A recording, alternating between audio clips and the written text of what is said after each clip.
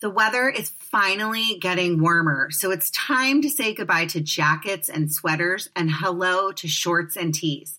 I wanted to update my wardrobe for the long haul without spending a fortune. Luckily, I found Quince. Now I've got a lineup of timeless pieces that keep me looking effortlessly chic year after year, like premium European linen dresses, blouses, and shorts from $30. Washable silk tops, timeless 14-karat gold jewelry, and so much more.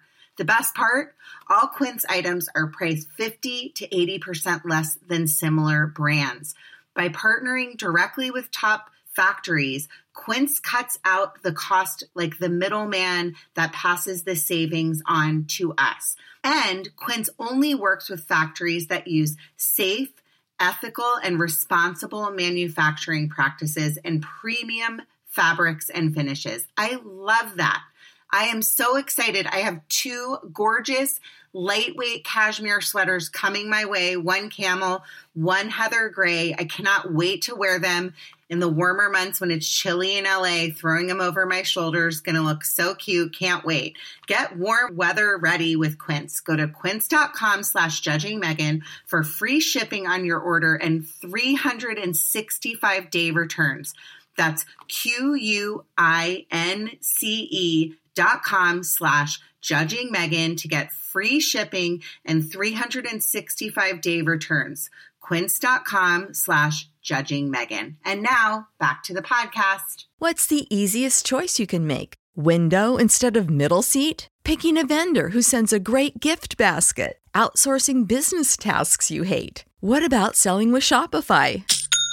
Whether you're selling a little or a lot, Shopify helps you do your thing, however you cha-ching. Shopify is the global commerce platform that helps you sell at every stage of your business. From the launch your online shop stage to the first real-life store stage, all the way to the did we just hit a million orders stage. Shopify's there to help you grow. Whether you're selling scented soap or offering outdoor outfits, Shopify helps you sell. Wherever and whatever you're selling, Shopify's got you covered. Sign up for a $1 per month trial period at shopify.com/try. Go to shopify.com/try now to grow your business, no matter what stage you're in. Shopify.com/try.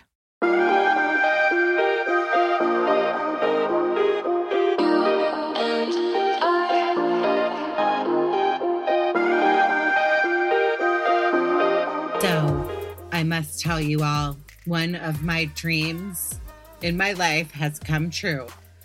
I got to go see Jeff Lewis in person at the Irvine Improv. If you've listened to my podcast, you know that I live for Jeff Lewis Live. I listen to it every 5 days a week, Monday through Friday. I laugh for that hour. He got me through so much in the past 2 years, just from 9 a.m. to 10 a.m. on Sirius Radio. I'm going to plug it. And I would go on these walks and I was just in such a dark place. And just to laugh at his absurd, funny stories. He's so self-deprecating. He's so funny. So I asked my friend, because she lives in Newport, my friend Caroline Nadine Helsing, shout out Caroline, plug for your book, Unapologetic Tales from the Original Party Crasher. I made her come with me, and she does not listen to Jeff Lewis. She knew who he was from Flipping Out and a designer and everything. She had met him before, I think, at a party, but I don't think she understood what she got herself into when we entered the show. So everybody that listens to his Sirius Radio show, they're like super fans, and people are crazy. Like, they love him. They live for him. They live for all the chumps, all the people that come on the show. And I walk in and it's like a room full of people that are my best friends. I met some new friends just sitting at our table. And what I'll say is I had VIP tickets. Yes, I paid for them. And I did the meet and greet afterwards. Caroline was such a trooper. And I've met a lot of celebrities throughout my life, just living in Hollywood for 20 plus years. They're usually always kind of a letdown when you meet them in person. And I hate to say that because we're all people. I'm sure there's really good ones and there's bad ones. But I think when you constantly have people telling you, oh, you're great, oh, you're wonderful, oh, you're this, oh, you're that, it's kind of hard to be humble. And it's also probably pretty weird to have people just that don't even know you think that they know you. But I'm going to tell you, my deep, passionate love for him has grown even deeper because he could not have been cooler and nicer in person. He knew who I was because I had actually set him up with my friend, Evan, long story, over the radio, messaging him. And they didn't actually work out, but they did kind of go out on a date over COVID, a Zoom date. And I just have to tell you that my flame and my passionate love for Jeff lives on. Thank you, Jeff, for making me laugh those 5 days a week. You got me through some pretty hard times.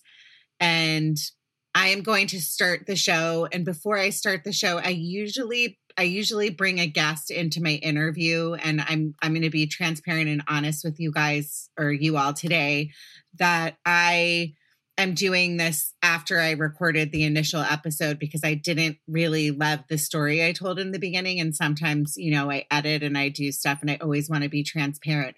So what I will tell you about this episode is Kelsey is an incredible woman. And the fact that she has gone on through the most traumatic of experiences, like losing her husband so tragically the way that she did.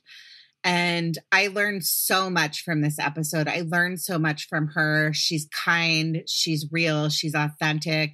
We need more people like this in the world. And I love her book. I ordered it. It's called Second Half. I pray, I'm going to tell you all, I hope genuinely that you read this book because it's very, very good.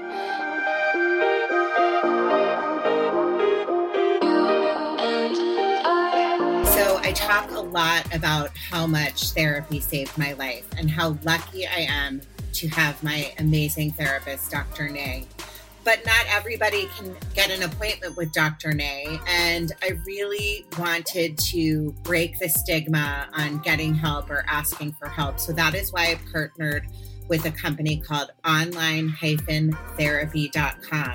They have plans that start around $30 a week.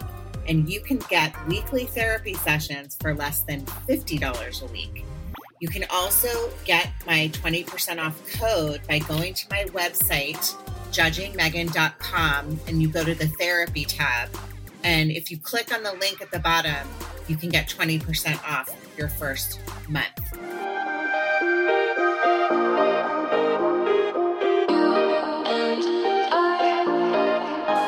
My guest today is Kelsey Chiddick. Hi, Kelsey. Hi. How are you? I'm good. It's so nice to meet you. We have a mutual friend, Malia, who introduced us, and you're kind enough to come on my podcast. So I'm so grateful. And I think my listeners are going to be really, really inspired by you. I know I'm inspired by you, just like knowing your story. And so I'm just going to start with your story. I know that you, people have heard of your husband because he's a Super Bowl champion, but I kind of want to get your backstory, where you grew up. I know you were a college swimmer. Do you want to kind of touch on that and give me your history? Sure. I grew up in a little town outside of Orlando called Winter Park, Florida. Quintessentially beautiful little town, lots of lakes. It's gorgeous. Gorgeous, yeah. as opposed Rollins College, yes. Yeah. Orlando, on the other hand, dicey. Mm-hmm. But I grew up with a lot of love and a lot of resources. I had very, very spiritual parents. So there was, even though I was in the South, you could be whatever religion you wanted in our house. You could be Buddhist, you could be Christian, you could be Jewish, you could choose. So a very open-minded family. I had a good life. My parents divorced at 15. My dad has a slight drinking problem. So at least it wasn't too perfect, but it was a functioning alcoholic, which are the best kind if you're going to have one. And I swam. And then in 1994, they passed Title IX. So I was like the first class of women that got to get a scholarship to go to school. So I ended up gratefully at the University of North Carolina at Chapel Hill, which is an awesome school. And there I met a big, large 300-pound white guy from Allentown, Pennsylvania, who dipped and drove a beat up Taurus, which was very different from my life. And I fell in love with him. He was on the football team. I was on the swim team. We did not look like we were a very cute couple. And if you see pictures from us, you'd be like, thank God each of you found one another. And we met, I was 19, he was 21. And I kind of will sum it up. We spent the next 21 years just building a life. He played football for about 6 years, won a Super Bowl in 1999. In between teams at some point, we had a friend who went to Carolina who lived in Manhattan Beach, and we didn't have anywhere to go. We were living in Kansas City. And so we came out to this little town called Manhattan Beach. And we were here for about 2 weeks, and we decided, well, shit, we're just going to flip a coin and either go back to North Carolina or stay in California, because there was a country song that said heads Carolina, tails California. So we decided to put our whole life based on a country song, and he hates country, so that was weird. But we flipped and we said, well, we'll stay in California for a year. I got a job at Johnson & Johnson doing pharmaceutical sales, which is basically being a hooker, but not really. It was a great job. And he went and played a couple more years. Then we got pregnant and moved to El Segundo, California, which is like living in Iowa inside of Los Angeles. It's like the Midwest. Yeah, but El Segundo, like, to stop you there, mm-hmm. You live in the bubble. My listeners know I've talked about where I live in Los Angeles. El Segundo is like right up the street. It's the bubble of the bubble. Yeah, it's like this whole area. It's a little bit separated though from Manhattan Beach. Way different than Manhattan Beach. It's mm-hmm. Mayberry with some environmental issues that are very prominent. Very good people, though. Not a lot of drama in El Segundo. Not a lot of competition. Not a lot of like, you can wear your pajamas. There's not a lot of Lululemon in El Segundo. Let me put it that way. So we're close to Manhattan Beach, but very different. Built on the backs of working class people. So it feels, for Nate, who was from Philadelphia and grew up very poor, Allentown felt like home. Everyone helps each other. They still eat casseroles. It's not LA. But so we moved here. And then we had a great life. We had 2 kids, a boy and a girl. Let me stop you real quick. So Please. You were in North Carolina, correct? What he played for? What team? So after he got drafted to the Giants, New York Giants, then he went to the Colts. Then he won a Super Bowl with the Rams, and he went to the Chiefs, the 49ers, and the Cardinals.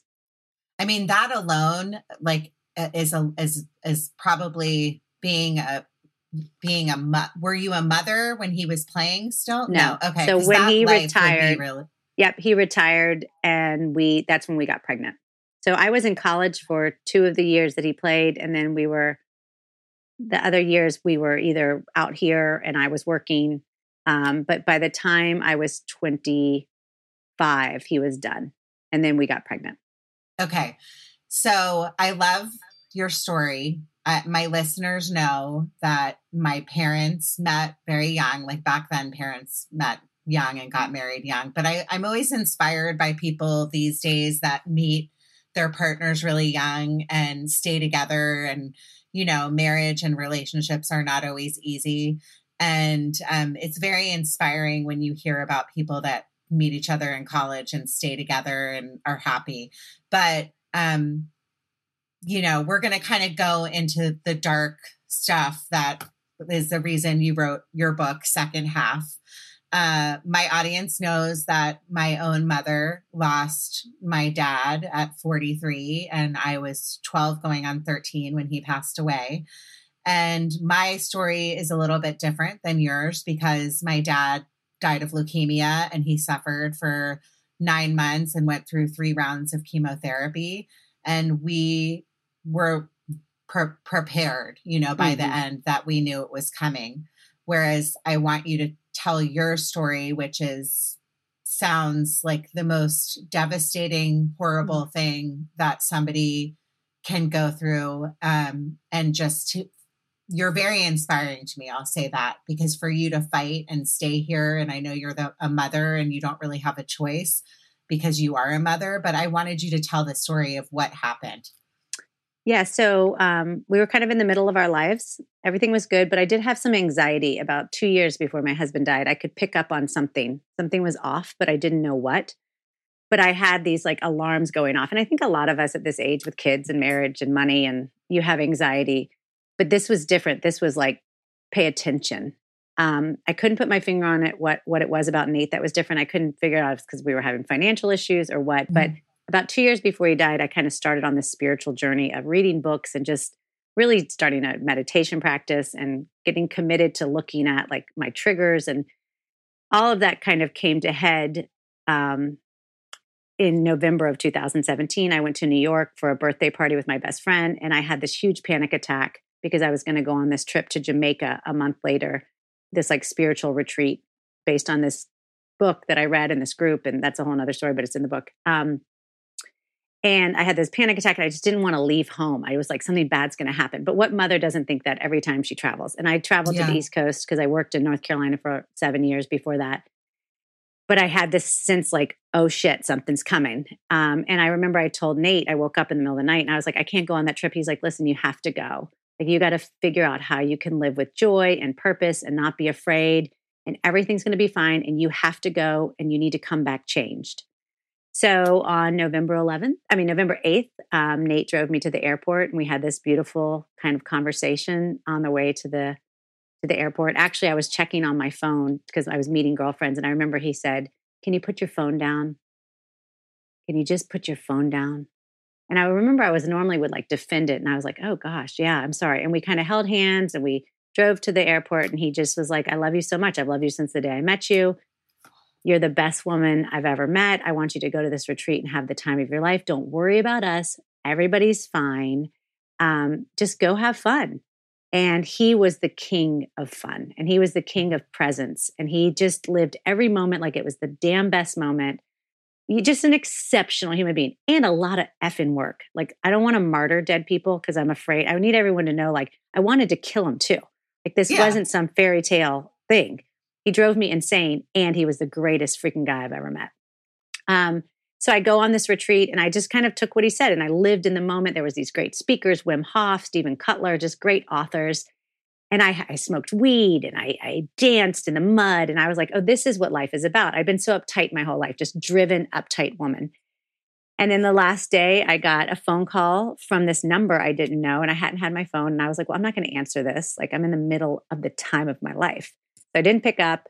And then a couple of calls later, my best friend called and she left a text and said, hey, call us.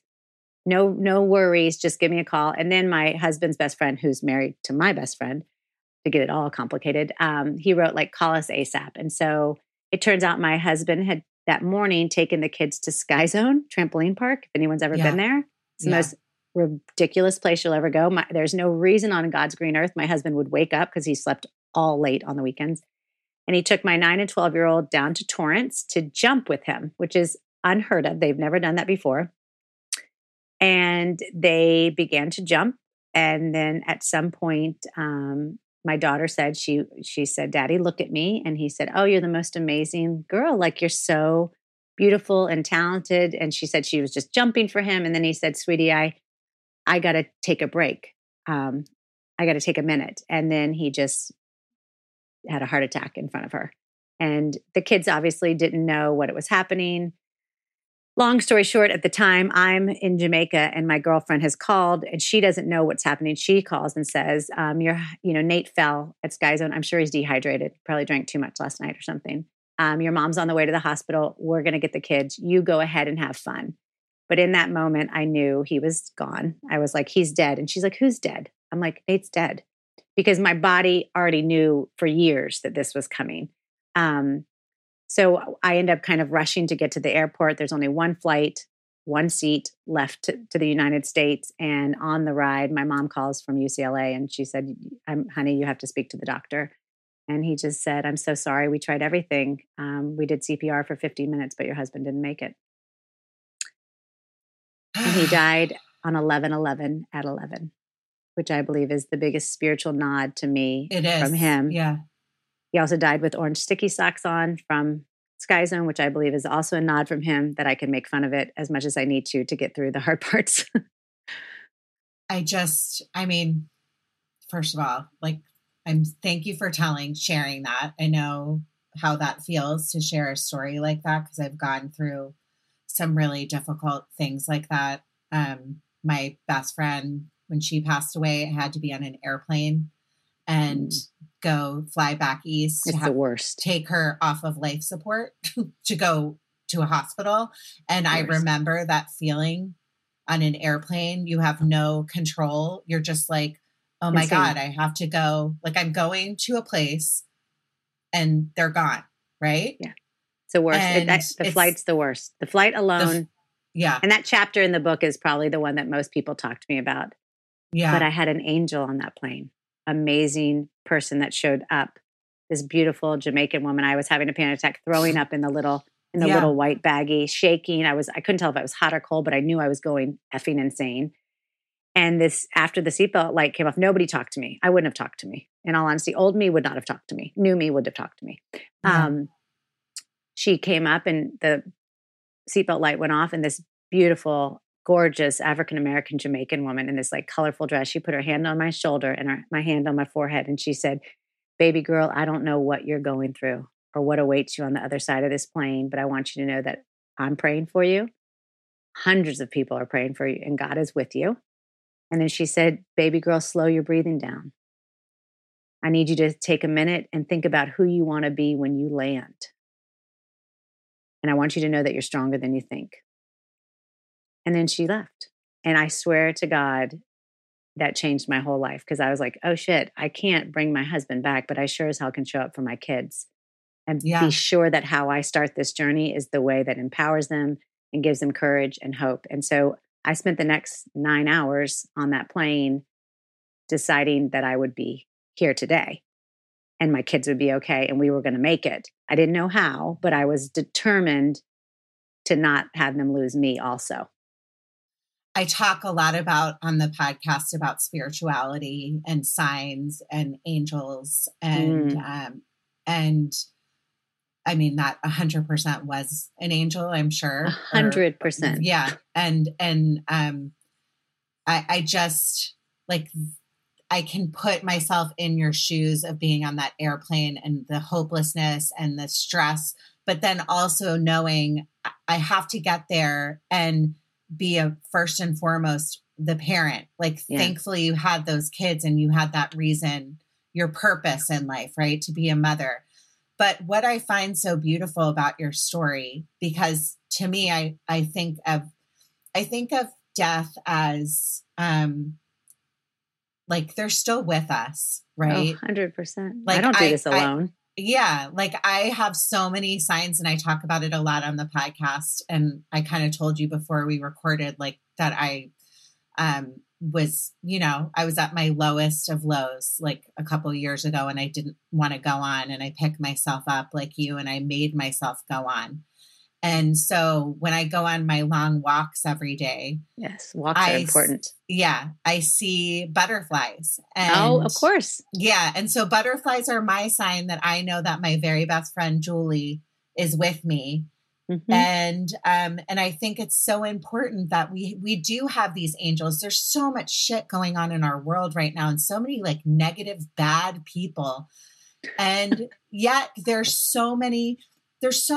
signs and there are so many good people. And there's people like you that are putting out your story and sharing, like, and spiritual. And what I find also, on a side note, so amazing. And I get emotional. I'm so embarrassed. Every podcast, I pretty much cry. All I do is cry. I cry and laugh. That's the two things I spend half. Me too. Half and half. And I'm unabashedly about both of them. Yeah. I mean, but that's what life's about to me is, like your purpose and like being happy and making other people happy. I know you're a comedian and you like to make people laugh, but I was going to say, I believe that you say you knew he was going and he knew he was going, because why would he have said what he said? And how fortunate you are that you had that conversation, because you can hold on to it for the rest of your life. And that's such a special, special gift. I don't know if I heard this in a Buddhist practice or some spiritual retreat I was on, or God knows what, because I've done everything. But they say that the soul begins to leave days, weeks, and months before it goes. And I love that. Mm-hmm. Just like there's a transition when a baby's in your belly for 9 months, it's preparing to come in. I love the idea that sudden death isn't sudden. Because everybody I know that's had sudden death is like, but this happened and this happened. And I had this feeling, and they were, you can, if you're in touch, you can pretty much pick up on a lot of things. There was just so many things that cue you internally that you don't really know what, but you're aware of it.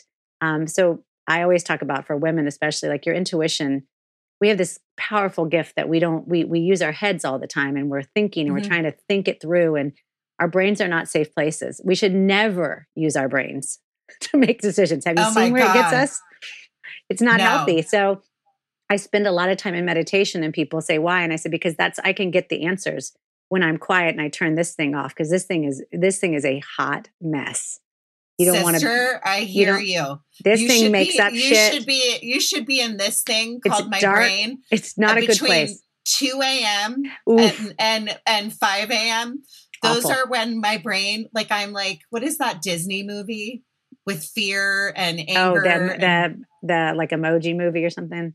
I forget what it is, but my kids loved it. And I'm always like, God, if that was my brain, I would be like, that would not be a Disney movie. It'd be like a horror movie. Yeah. I say sometimes, and I say this in the book, like when the sun goes down, the pain comes up. So when it's dark, literally and figuratively, the brain, especially middle-aged women, the nights can get really dicey. And so I spend a lot of time trying to, training myself out of those moments, or having grace in them and being like, this is just a muscle doing its thing. It has nothing to do with reality. Nothing.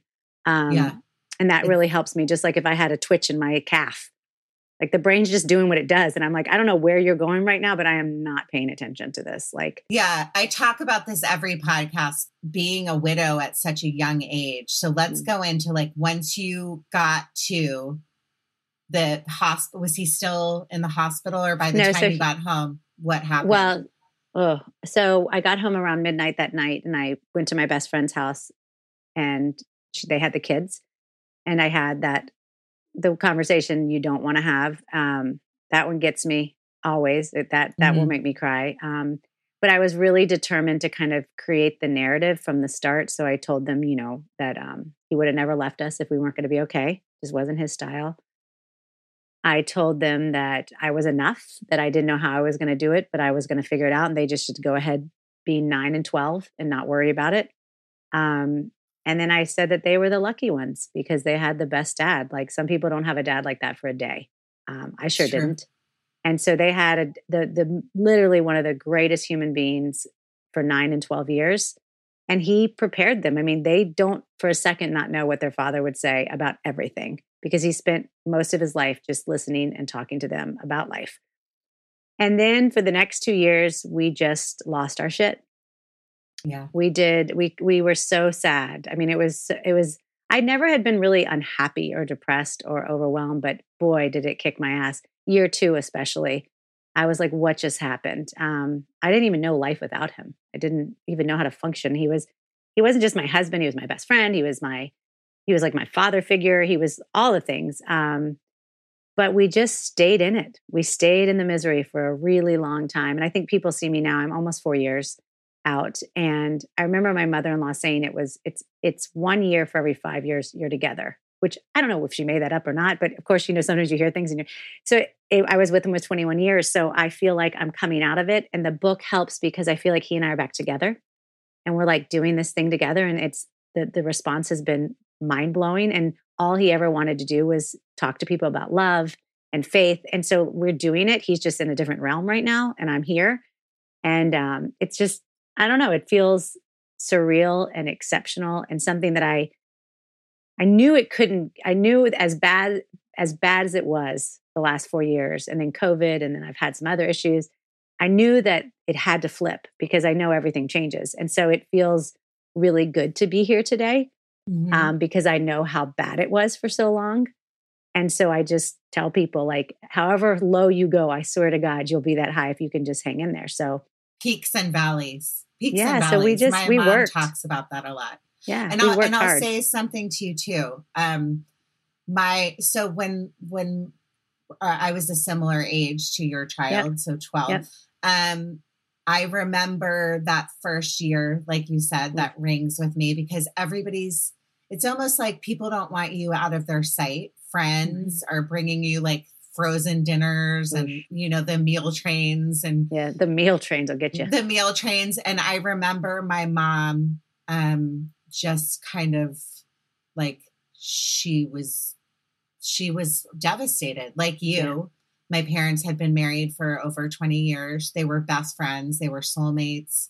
They met young, around the same age.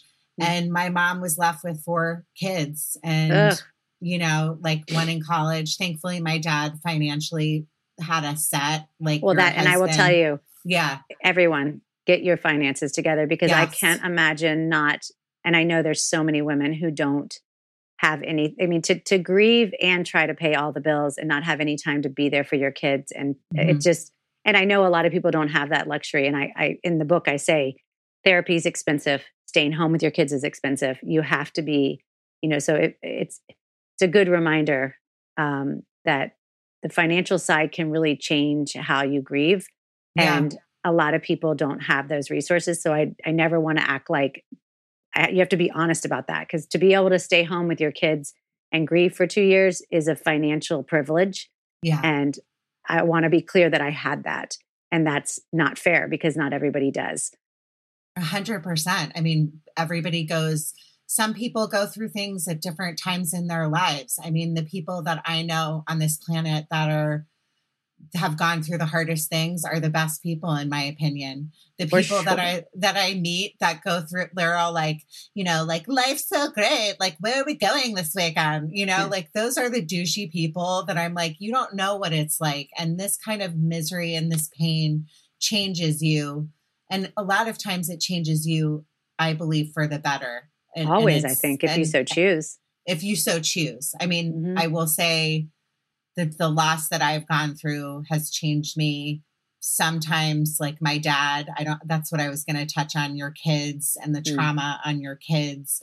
And also on top of that, just seeing him. Watching, yeah. It was unfortunate. That way. So what I was going to say is, so year 2, everybody kind of goes back to their life, all the friends, and then you're left in this solo pain. And that makes sense why the grieving period really starts in the second year. I believe that. I do believe that. I remember it just being so dark in our home, literally and figuratively, just so sad. We used to have such a happy house. We had people over all the time. We had couples over, we had kids over, and then nobody comes over. I don't want anyone to come over, and nobody wants to come over. Without a man in the house, you're not going to have other men over. You're a widow. You look like shit. You're tired. You're scared. The nights are so tough with the kids. There was a lot of times, and there's a chapter in there, and people were like, I can't believe you wrote about this, but I wanted to die, and I wanted to take my kids with. I wanted all of us to go where he was. And I didn't know how we were going to get there. And so at some point I was really nervous. I was just like, I don't think I can do this. Like, I don't know that I can do it. And I'm pretty strong, but I just didn't have the muscle for going through hard times. And I was like, this is too much. The kids were just sobbing every night and angry. And I was scared and I didn't know anything about anything. And so I told Jack, I said, do you ever just want to end it? And he was like, but Mom, what about all the positive affirmations you've been telling us? And what about how we're the lucky ones? And we just started dying laughing. I was like, I lied. Like, we're so screwed. And when I finally said that, and like, instead of trying to make it better for my kids, I was like, we're screwed. We all got better because they were like, finally, like, you've been trying to make it all okay. And it's just not okay. And so we joked. I was like, well, I'm going to try to drown you guys in the tub. And they were like, you can't, because there's a drought and you don't ever let us fill up enough water.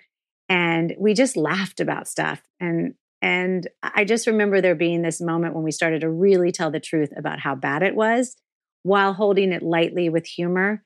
Jack was like, what is your other idea? I was like, well, I was going to drive us into the garage, but then I decided like we just remodeled it. So that would be just a waste of money, and we just laughed and we told the truth. And then Jack said, God, sometimes I want to end it. And, I don't know. It was just, we got really miserable. And for some reason, with the hope of getting better, but we stayed in it.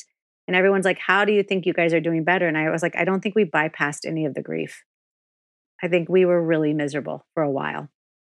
And I respect that about you in that chapter in the book, because I think it's better to be honest about, like, I mean, I talk about my own suicidal ideations sitting on a beach 2 years ago with my 2 little girls, wondering how I was going to end it, you know? Right.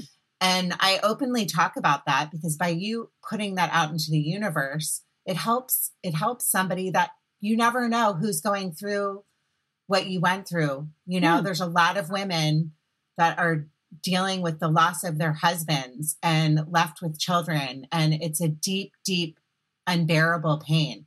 Yeah. Or divorce or losing a house or a kid getting sick or someone with COVID. I mean, loss is loss. Loss. Yeah. It doesn't have to be a person. It has to be anything that you did not want to happen. That's loss. I didn't want my life to look like this. I am mad and this is not what I wanted. And I don't want this to be my life. And I think we have to normalize that loss and I think divorce is devastating for people. Yeah. That's what life's about. It's about evolving and changing. So I wanted to go more into like talking about where you are today, because I love to hear stories of, you know, what are our choices in life, right? Because that's all I talk to trauma victims. I'm 1 year into this podcast on October 11th. Whoop, whoop. Very cool. That's my 1 year anniversary. Yeah. And I've talked to everyone from like somebody that was widowed like you to somebody whose whole family was shot up in shootings and all kinds of different people. And the point is, and why I started this and why I talk to people like you is because it's what you decide to do. It's how you pick yourself up. So you, like you said a couple of minutes ago, you're amazed by the point that you were in such deep, dark pain, like talking about ending it and bringing your kids and then bringing humor into it, which is my favorite thing ever. Because humor, it's the only thing you can do. Lighten it a little bit. Life. Yeah. So where are you now that you wrote your book? You look like you're doing well.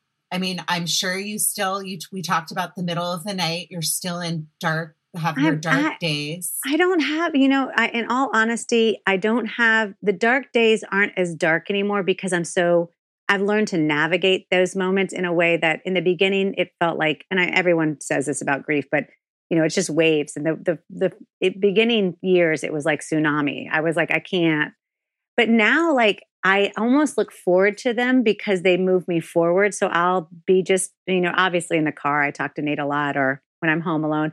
But you get that moment, you do that ugly cry that's just so ugly. Like, but it's quick now. It's like 2 minutes of just, and then I'm like, ooh, I'm back here. I remember before it would be like hours of me scratching my legs till they bleed and just disbelief. I think we underestimate the power of our brain to rewire our brain to not have that person end in every single story that we have. I don't think we should underestimate neuroplasticity, that you can rewire from trauma. If you decide to go down a different path in your brain, you will literally rewire it. So whatever trauma you've had, whether it's death or abuse or violence, if you keep playing the same story, telling the same stories, sharing the same stories, and they all end in pain, your brain's just going to run that. But if you can somehow reframe that story to end in something good, whatever it might be, you can move that brain pathway to create a whole new way of walking through the world. But it takes work and it takes an awareness and a commitment to changing everything. It takes so much work, and it takes an awareness of the words you say. And if you find yourself saying the same thing over and over again, it better be damn uplifting and kind and good, because we all can easily get stuck on, well, this happened and da-da-da-da-da-da-da. And I can catch myself. And I did it early on. I'd be like, well, we're doing it. And my daughter was like, what the hell are you talking about? We're doing it. She's like, you say the same damn thing. She didn't say damn. She was 9. I would have been fine with it if she had, but she didn't. Yeah. She was like, Mom, like, we're doing much more than doing it. Like, look at us. Like we lost the greatest person. We're doing good. We're here. And so she just reminded me to just like, you decide the way you want to describe it. And if you want to describe it where it takes all the power from you and you want it to be this like god awful thing that you went through, or you can decide to talk about it with honesty, but with some control over the narrative, which is what happens after. So I always say you can't control anything, but you can survive everything. Well, because some people you just don't have a choice on this planet. You I don't, talk about it a lot. You don't have a choice what happens to you, but you do have a choice how you share it. Deal with it. And how you share it and what words you use when you tell people about it and what hit. You have to check in and go like, what do I want from this person? What emotion? Because we all want something from someone when we share. So is it an emotional like, oh my God, that's so hard? Or is it like, damn, you're awesome? Or is it laughter?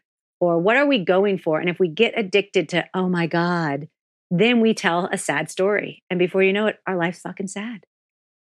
Because we're walking around sharing sad stories all the time. And then the universe goes like, oh, well, I guess you want a sad story. Well, here's more sad. Here's more sad. So you have to be careful how you speak of it. That's so...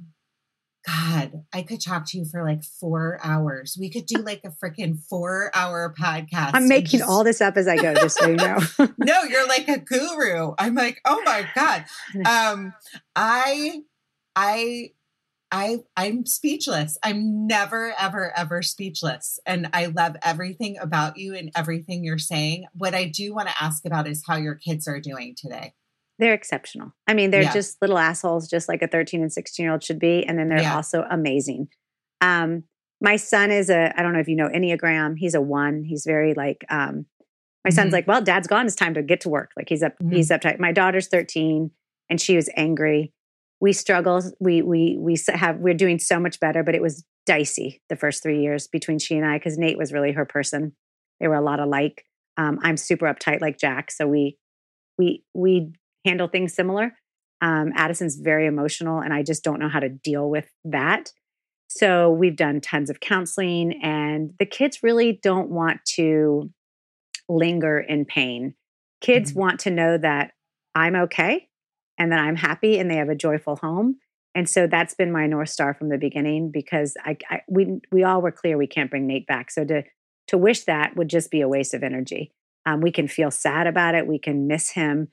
But to wish it was different is just, we should put that energy towards where we're going. So the kids they're good. They miss their dad. We all miss them, but they're self-absorbed 13 and 16-year-olds, which is a beautiful thing to watch because they really care about what they're wearing, where they're going. And as long as I'm happy and they feel safe, I feel like kids can withstand a lot. We all grieve differently. I talk about Nate all the time. I think every hummingbird is Nate. I think every sign of 1111. And they're like, he's not always around. I'm like, he is for me. I don't know where he shows up for you, but we all grieve differently. I talk about it way more than they would like. They do not want to read the book. They think that I'm insane.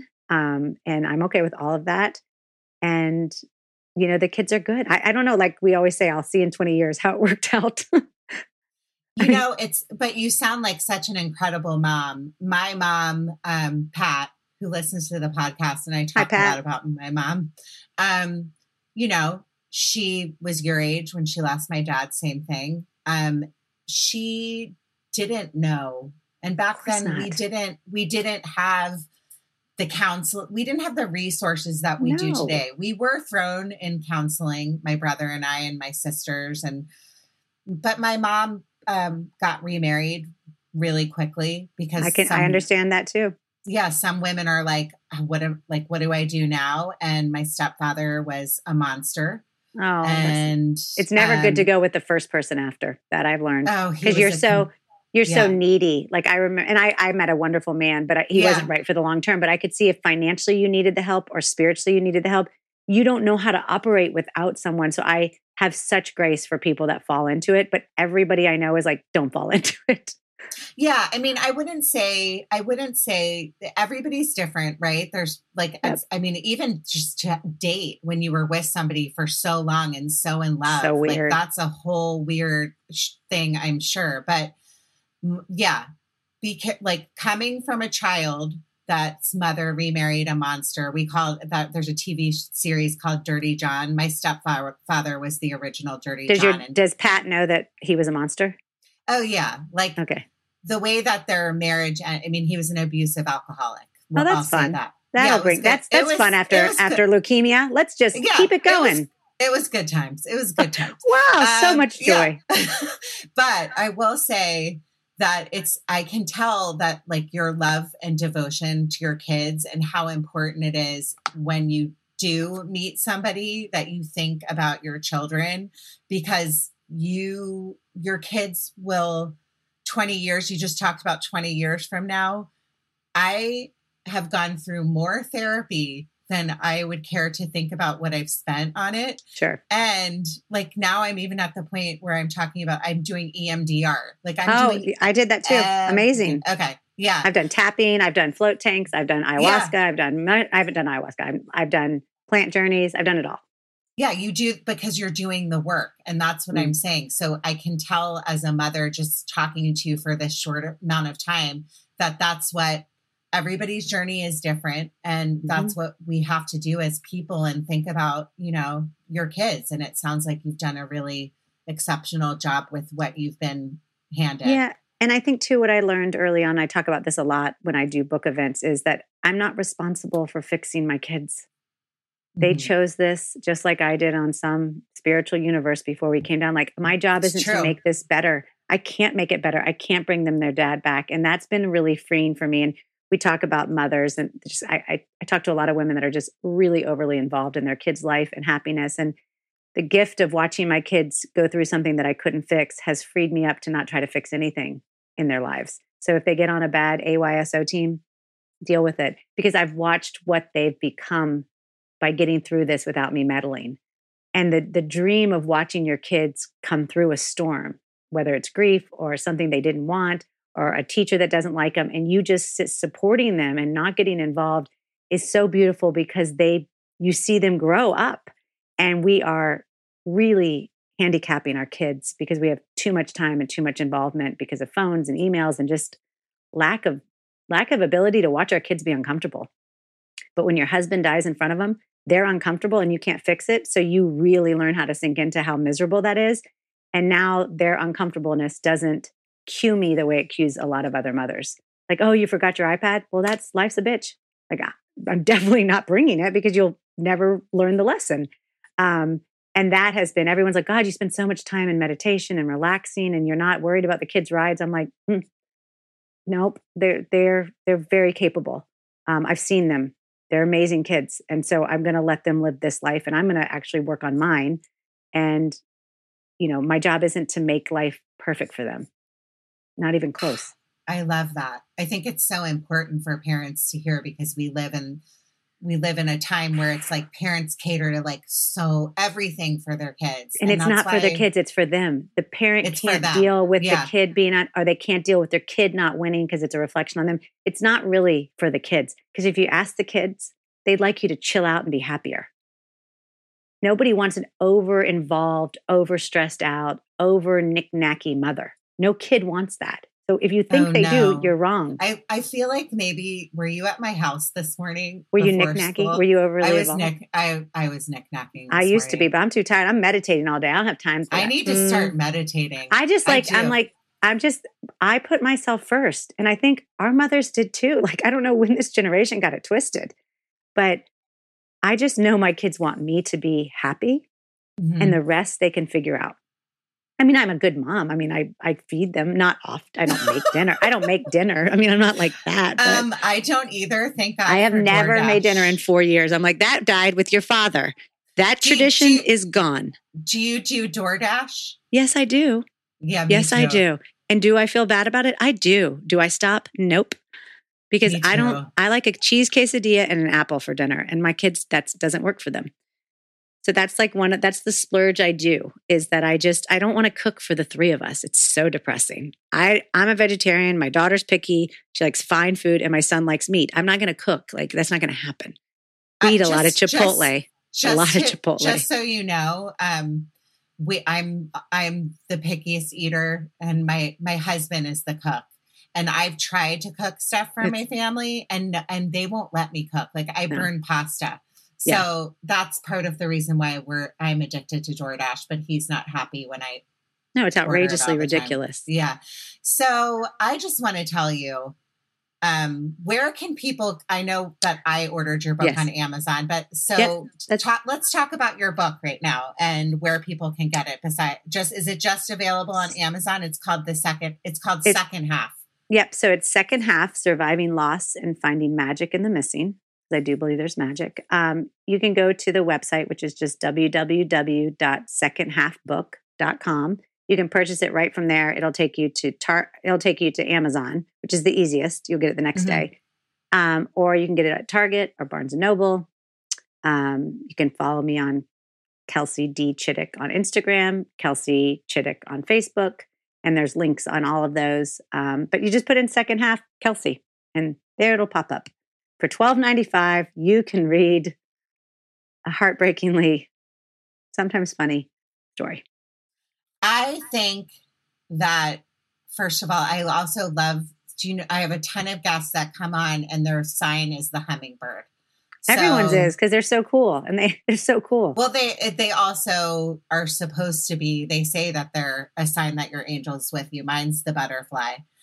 Something always flying. No one's like, a cow is my sign. It's never a cow. It's always like, it's always something that you're walking by. And of course, it's anything that makes you believe, like, it's just, a butterfly is beautiful. A hummingbird's beautiful. It's simple. It's gorgeous. It floats. It's like, that's got to be something bigger than this.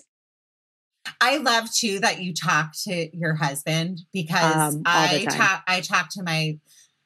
talk to my dad. It's like a weird thing that, and I'm learning this in EMDR. I've blocked out my memories. So that's why I did Mushroom Journey, because I couldn't remember the flight. I didn't remember where I was. So I think trauma is whenever you go like, I know that happened, but I have no recollection of it. For me, that was the cue that I had trauma from getting the call and the flight. Yeah. And so I had to go back because the body will store it until you deal with it. And I was 100%. Like, let's not store this, please. Yeah. So the Mushroom Journey enabled me to kind of turn off my ego and my conscious brain and really tap into what I had experienced and feel it all again, but in a safe spot.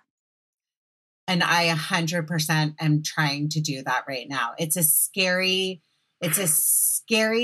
thing knowing, like walking in to know that you're going to have to remember those things. But I don't know if you're this way. It sounds like you are past that or more evolved in your grieving. But whenever I watch a really sad movie, like say somebody passes away, my husband and I watched Field of Dreams a couple weeks ago, and I hadn't seen it since I was a kid. And at the end, the dad passes away and he comes back and he talks to Kevin, what's his name? Sorry, I love him. How did I forget that? Kevin Costner's character. And I legitimately, I lost it. I broke down. I went and locked myself in the bathroom and I just lost it. I cried and I got really angry at Ron, my husband. And I was like, you knew this was going to happen. You know, I can't handle this.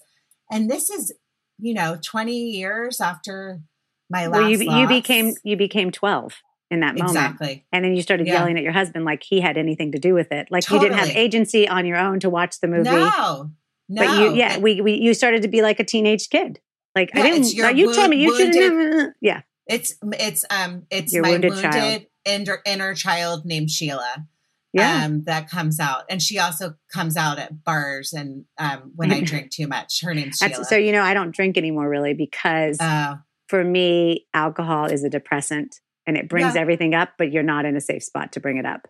I agree. I mean, I talk about it openly that I lean too much on alcohol. And it's something. I think our whole country does. And so what you do is you think you're numbing it, but what happens is it's fun until it isn't. And then it's a disaster. So I don't do that anymore because it just, it doesn't serve me on any level. I do drink red wine, but I don't get that like tequila drunk. Yeah. Yeah. Or that like hit with a vodka drink. And I'm like, and I'm like, I miss them. Cause I had too many parties where I was just that girl. And I was like, and also, I mean, just going through the loss the losses leaning on alcohol and all of that stuff is it's a Band-Aid. And eventually the wounds are going to erupt like a volcano, and you're not going to be able to push it down. Yep. I just want to tell you, I'm so glad that we live close to each other, because I might start doing drive-bys of your house and find your address and stalk you. Because we'll all go to breakfast. We'll get coffee or something with Malia. I would love Let's get a group of trauma people together. Yeah. That sounds like a party. I know, Malia too. I just think you're an absolutely incredible person. I hope that people listen to this podcast and they go out and purchase your book. Me too. I have a friend of a friend that just lost her husband, and I'm going to put you in touch with her, because I think you would. I think there's a bunch of people. I mean, I know quite a few widows in Manhattan Beach. It seems to be, we're at the age. Age. Yeah. It happens. It's not easy for this person. And I know how painful it must be. Yeah. But I just wanted to say thank you so much for coming on the podcast. I think you're incredible. And thank you. You too. In closing, keep living, keep praying, and keep growing.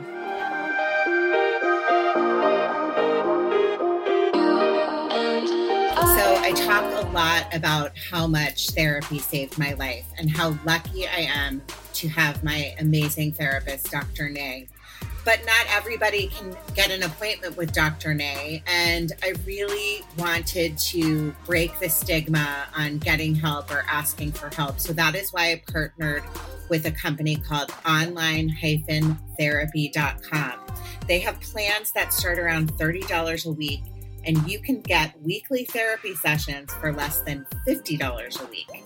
You can also get my 20% off code by going to my website, judgingmegan.com, and you go to the therapy tab. And if you click on the link at the bottom, you can get 20% off your first month.